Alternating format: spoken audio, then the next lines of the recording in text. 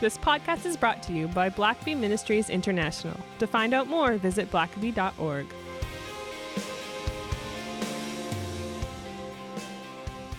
Well, welcome to the Richard Blackaby Leadership Podcast. My name is Sam, and helping take our leadership to the next level, we have Dr. Richard Blackaby. Well, thank you, Sam. It's good to be with you, and especially when you bring your little one-year-old princess with you. Yeah, that is. She is in that stage of constant attention needing, and so she is a sweet reaches that little thing. hand up and clasps. She grabs finger. your finger and drags you off where she wills you to go. And and there's not much changing her mind either. Like once she has. It's a good thing God made her so cute, because she gets what she wants pretty well. Yeah, both of our girls are blessed to be cute because they are. They are certainly determined. Sam's older daughter, Claire, actually had her first ballet class yesterday and talked about cuteness. That was over the top. We're excited about that. Yeah, it's too much, really, for any one person to handle. But, we're excited about that. And speaking about being excited, something that gets you excited is history. Yeah. And history and leadership. History, and when those collide, that is it's usually a Churchill biography. But we started a little series on just the leadership and the lessons on leadership from our founding fathers in these United States of America. And you have recently been on a little tour of some of the homes and estates. And one of the key takeaways, at least from chatting with you offline and in last week's podcast, is the fact that it gets messy. Yeah. Yeah. And we want to dial in on one of those founding fathers, take a little deeper dive, look into his life, and that's George Washington.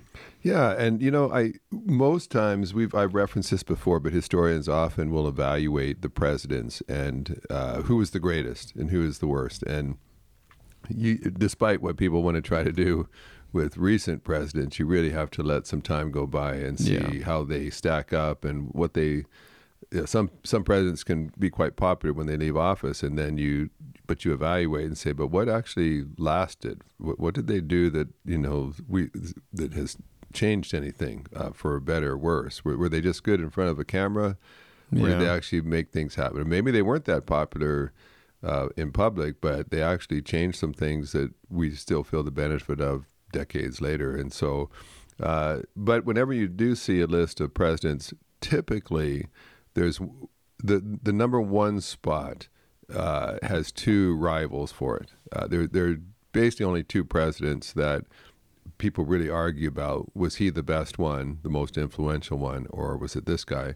And those two people are George Washington and Abraham Lincoln. Mm-hmm. And a lot of times Lincoln, I think in the surveys I've seen, a lot of times he will kind of edge out Washington. I think he perhaps kind of leads in that race, but certainly Washington's right in there. And to be honest with you, after reading another biography on Washington, I mentioned that not long ago. Ron Chernow is one of my favorite historians. Of course, he wrote one on Hamilton that the Broadway play was ultimately based on, and he's written some on Rockefeller and J.P. Morgan and Ulysses Grant as well. But I think in some ways, and so in one sense, Lincoln addresses the biggest problem that the U.S. ever faced, and which was slavery, and he led during arguably the greatest crisis the U.S. ever faced, and that's the Civil War.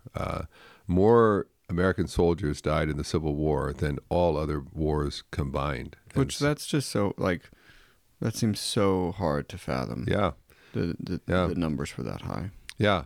620,000 soldiers. Of course, there were civilians who died too, but not to the degree of later in world wars and so on.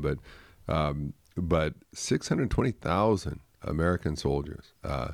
That's an awful lot of and that just counts the ones who died. There were a lot that were wounded that came back with limbs amputated from being wounded as well. And so Lincoln, I think, certainly addresses the biggest problem and leads during the greatest crisis. And so I think that, and he also dies a martyr, which never hurts your ratings when you're being evaluated later. Yeah. And so that sort of gives him the edge. But I'll tell you, as I've read some more about Washington, I in one sense, I feel like that he has a very good case for being the most influential. And a lot of that is because no one will ever set as many precedents as he does. Yeah. There's no one that's ever gone before. And so every solitary thing, whether it's his inauguration, whether it's him leaving office, whether it's giving a speech, a State of the Union address, do you write it out? Do you deliver it in person?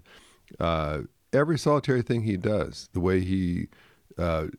I think he chose in his day not to go eat in other people's homes because he didn't want it to look like he was pandering the presidency and so on. He sets a very high bar to start things off. He kind of sets a policy of not getting entangled in other international crises and so on, and dragging the U.S. into Europe's wars and that kind of thing. And a lot of those things will last for a long time after him. And so you can make a very good case that if it just comes right down to who has the greatest influence on America that we still experience even to this very day, then a good case could be made that Washington contributed more than any other president. And so, well, I think certainly, being the first president, and here we are, these 200 plus years later, and we still have a union. I mean, I feel like that does have to count for something as well. Just the passage of time. And I think we lose sight now of the fact that there was no country in the world like the United States at that time. You were really hard pressed to find a country that truly was run by democracy. That the top power could not cling to power and just refuse to leave office or something like that, or could mobilize the army to hold power and that kind of thing. Well, and just how disjointed the existing states were. Like it wasn't it wasn't a monolith back then. Right. And when you realize, you had states like Pennsylvania that was founded by Quakers, and you had a state like Maryland founded by Catholics, and you had Virginia that was run by Anglicans, Rhode Island that was had freedom of religion and so on, and very differently run states, some that were had lots of money and people, and others that were living on the edge, and yet to pull all those together into one country that stayed together all that time was quite a feat. And so when you see someone that has accomplished a great deal, I think sometimes our tendency is to say, well, they were larger than life. They had some special skills or abilities. They just seemed to be lucky, or they got it right all the time. And yet, when you start to dig in to look at these people, you realize, well, certainly they did do some things right as leaders. There's no doubt about it. But you also see that, like we saw last week, leadership and being a leader can be very messy as well. Mm-hmm. And so I want to just kind of look a little bit, particularly do a little bit deeper dive into George Washington, and just to see again, I think and we've said this before, but sometimes when people discover that a leader did something wrong, then a lot of times people can say, well, then I just can't respect that person anymore. I remember being in a little bit of a, not a debate really, but a discussion with someone one time, and she was criticizing me because I had cited General Lee as an example of leadership on a battlefield, and she said, well, how can you cite someone that fought for slavery for the South? No matter what any of those generals did, Stonewall Jackson and others, you can't really cite them because they fought for a bad cause. And I had to say, well, that's true, but I said, in Lee's case, he didn't actually own any slaves. He was against slavery. That's not really why he was fighting, was to protect slavery. But that was where he's from, and that's all of his family was from there, and he basically chose to fight on his family side and put his family first, in a sense. Yeah.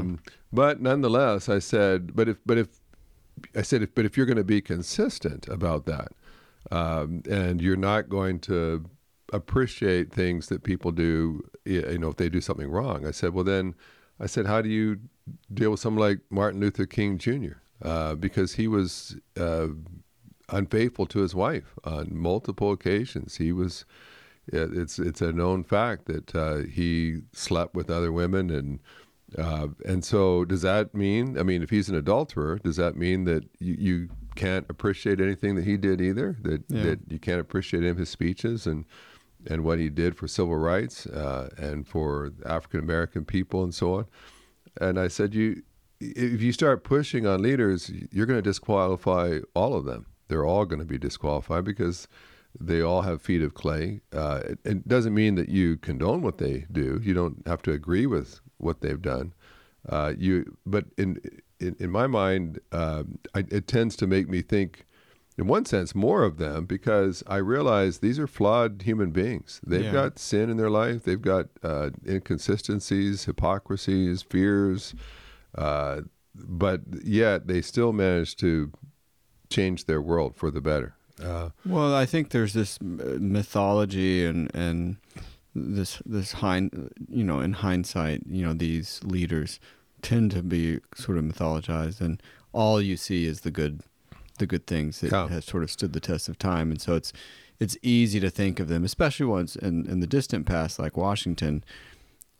All you see is this larger than life, perfect, general and president. And, of course it was, Washington did all these things because he was Washington. And it's easy to forget that, he had normal struggles like everybody else. Yeah. And I think to me, I don't think we do anyone any favors by putting leaders on pedestals. We certainly see that today.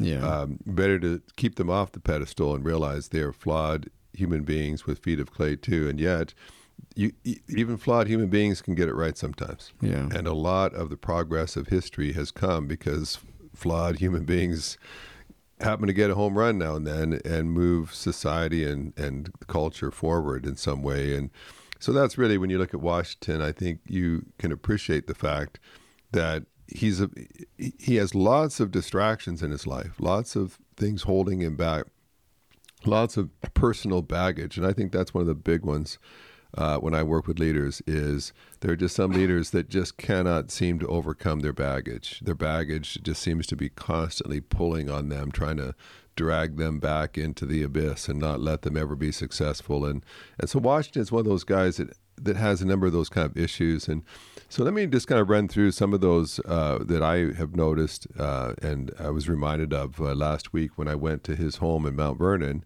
One is, he's a mystery. There are a lot of Christians who really want to claim Washington as one of their own. And he certainly does have a lot of faith, it appears. He belongs to the Anglican Church all of his adult life. I think he pays for like pews in 2 different Anglican churches, and he encourages church attendance. But he also was a lifelong Mason.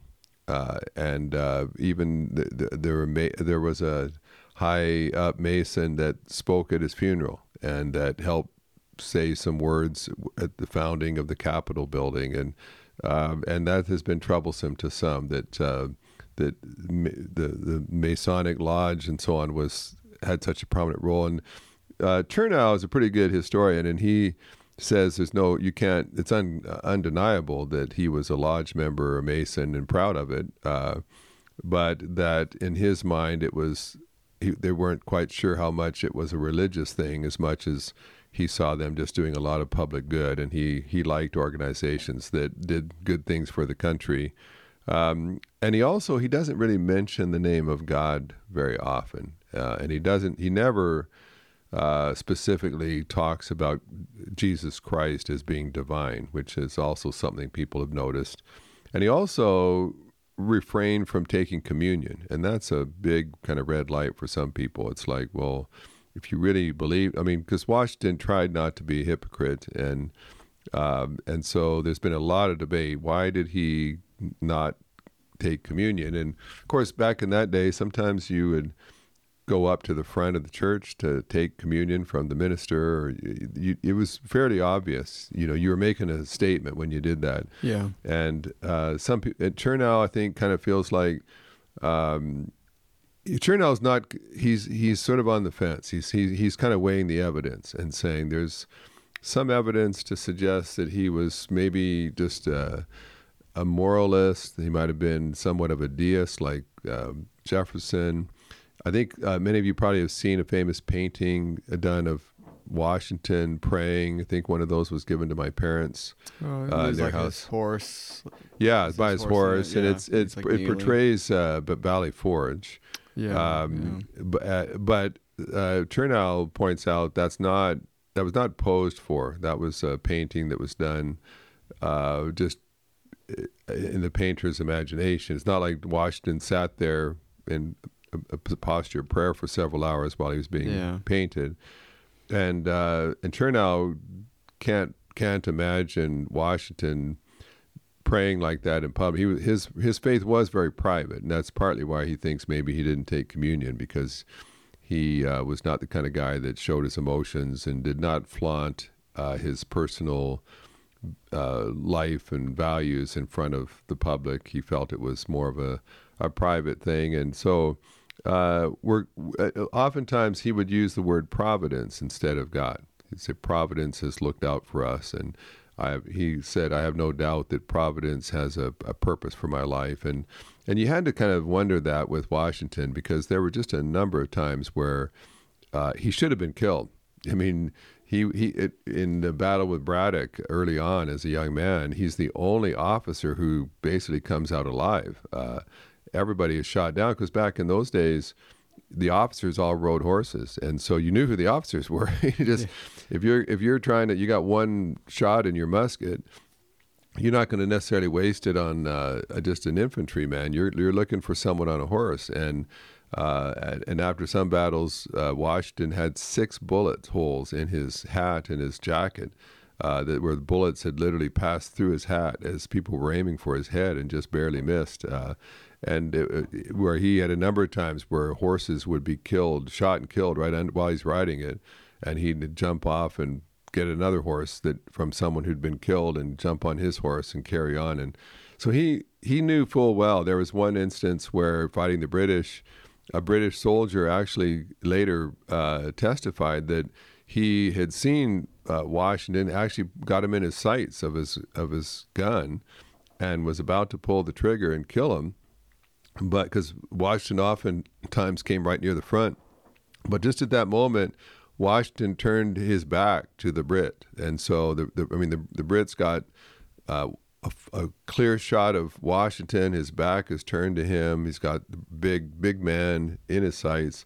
But the Brit said, I didn't think it was decent or right to shoot a man in the back. And so if Washington had been facing him, it would have been considered okay to do that. But it was considered cowardly and devious somehow to shoot a man in the back. And so he didn't shoot. And Washington lived to win the war and then become the president. But there were many, many times where he should have died. And sometimes you just wonder with history if there's not some providential care, because there are other leaders that would probably have done a great job, but they died of smallpox. They died of a plague or a stray bullet or something in the battlefield, and the world will never know what they would have done. But Washington certainly had a sense that God did have a purpose for his life, and that fed a certain ambition in him to whatever it is that God had for him. He wanted to make sure he did it. And of course, Washington, he was about 11 years old when his dad died, and that was a very devastating moment in his life, because Washington had 2 stepbrothers, and those 2 stepbrothers were children of his father. And his dad had sent both of them to England to go to school, and they're both older than Washington. And so Washington, it was on his schedule that when he reached a certain age, I think as a teenager, he'd go to England and he would be trained and given a good education as well, like his brothers. But then his dad dies, and of course that changes everything financially for his family. His mother's a widow, and going to England to go to school is definitely off the table now. The family can't afford that. And so because his dad dies early, Washington never gets an education. And he will always feel insecure and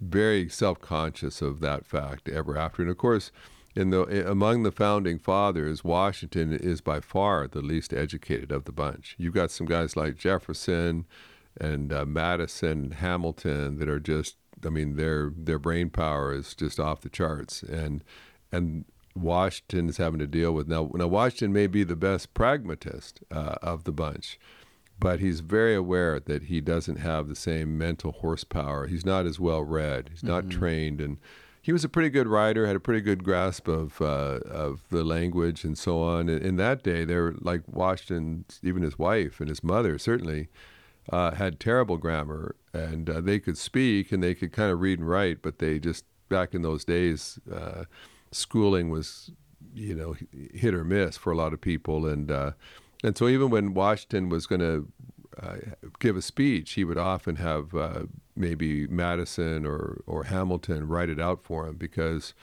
he felt more secure about that. And so he's going to battle his insecurity his whole life that way. And he tries to read. A lot of his reading is more agriculture and things for his farm. It's more practical kind of stuff than a lot of philosophy. But he manages to overcome a lot. And when you realize he's walking in some pretty tall cotton with these other guys, and yet he manages to conduct himself. And sometimes that's why he'll get criticized. Like Jefferson will criticize Washington and say, well, Hamilton has just bedeviled him and hoodwinked him, and he's just not smart. Washington's just not smart enough to know that Hamilton is leading him by the nose here. And Washington would get very sensitive about that he was sometimes portrayed as not that bright, not a bad soldier, but not that bright when it comes to the jungle of politics and so on. Well, I think that's a good place to take a quick break.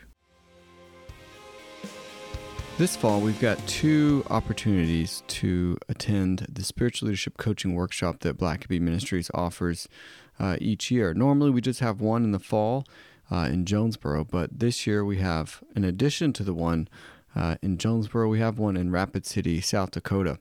And these are for folks who work with people. You might be thinking, well, I'm not interested in coaching. That's not really something I'm into. But I would say that anyone who deals with people can learn something from these coaching workshops. It's really learning about how to ask the right questions to help move people onto God's agenda. These coaching workshops will be October 23rd and 25th. That's going to be the one in Jonesboro, Georgia. And then October 12th and 14th will be the one in Rapid City, South Dakota. All the information about both of these can be found at blackabycoaching.org/workshop. There is a discount for early registration, and that goes through the month of August. And so if you would like to attend one of these, best to sign up sooner rather than later. Well, it's always fascinating to look back at these sort of giants of history and history makers in a lot of senses. But what are some other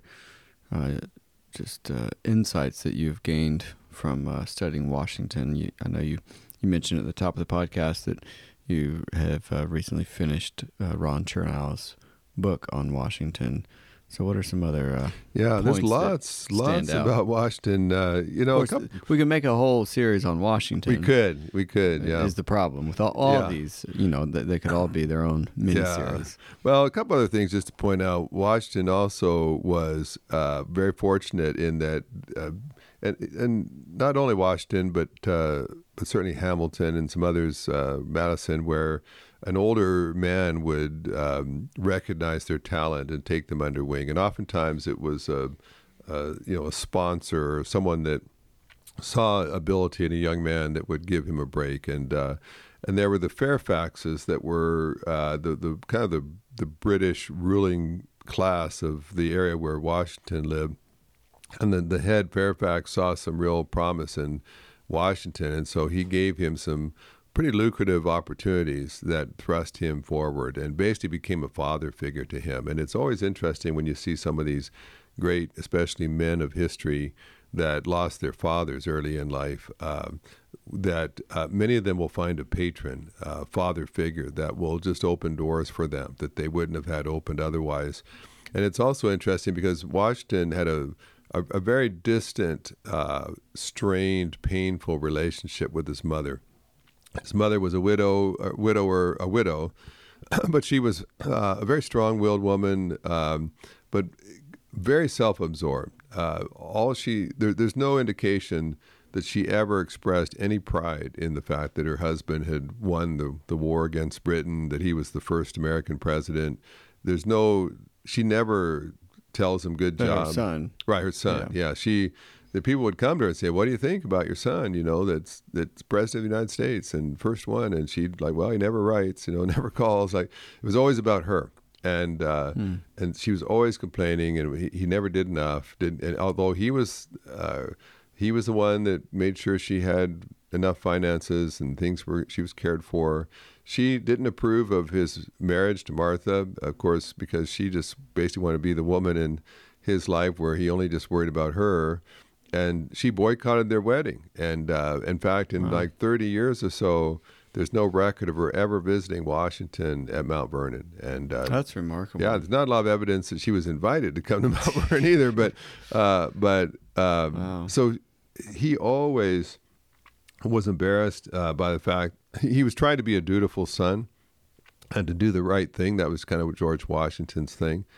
But you don't have any sense of love. In fact, when she dies, I don't think he ever even put a grave marker over her grave. He was just relieved that she was finally gone. But and so and even when he was like fighting the Revolutionary War, she at one point appealed to the Virginia state government for like financial support because she said her son just wasn't providing enough. And this, of course, mortified Washington.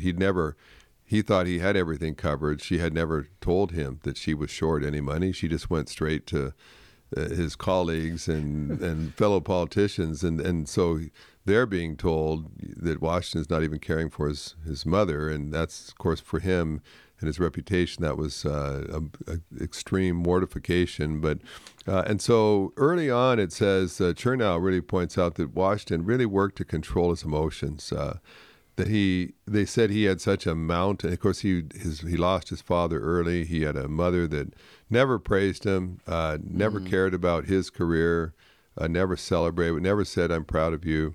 And so he had a lot of emotions that he kind of dammed up and just thought, I better, if these ever get loose, there could be an explosion here. And there were a few times during the Revolutionary War when like maybe officers were fleeing or people were running from their post, that he would just explode with horrendous anger, and people got a glimpse. But most of the time, he kept that carefully under wraps. And it's interesting. He spent most of his adult life trying to control his emotions, to be careful that he didn't say things in anger that would be quoted later. And oftentimes someone would make him very angry and he would just take time before he would respond or answer a letter, and let people stew and wondering what he was thinking.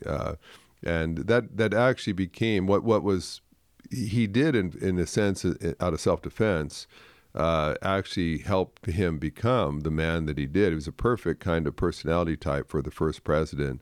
That kind of kept his cards close to his vest, didn't lose his temper, didn't say things that he'd regret that would cause a national crisis. But a lot of that came because he had to deal with pain and disappointment. And so he learned to be very controlled.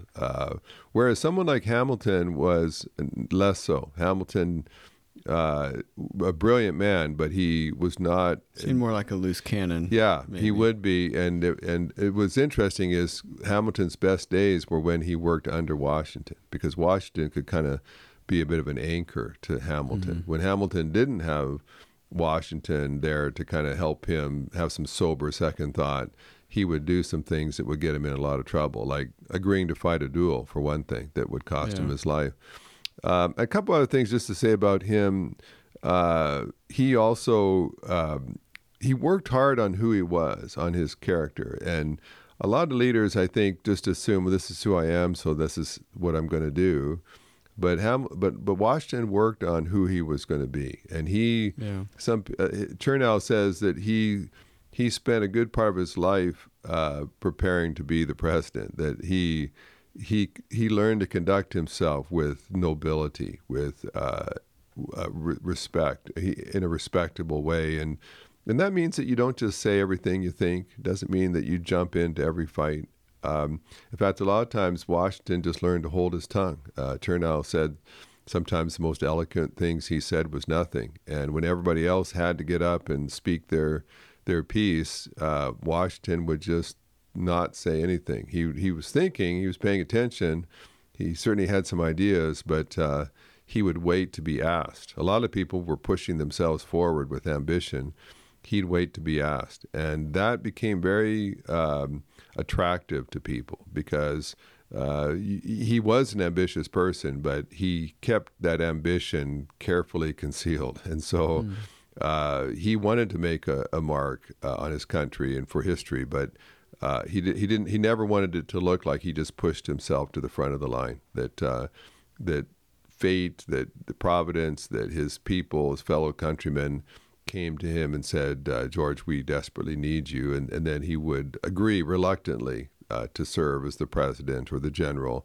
And, he's kind of funny. He's studying contrast, if you knew him well, because, for instance, when the Continental Congress is ready to rebel against Britain and raise an army, of course, the question is who's going to be the general, who's going to command the army.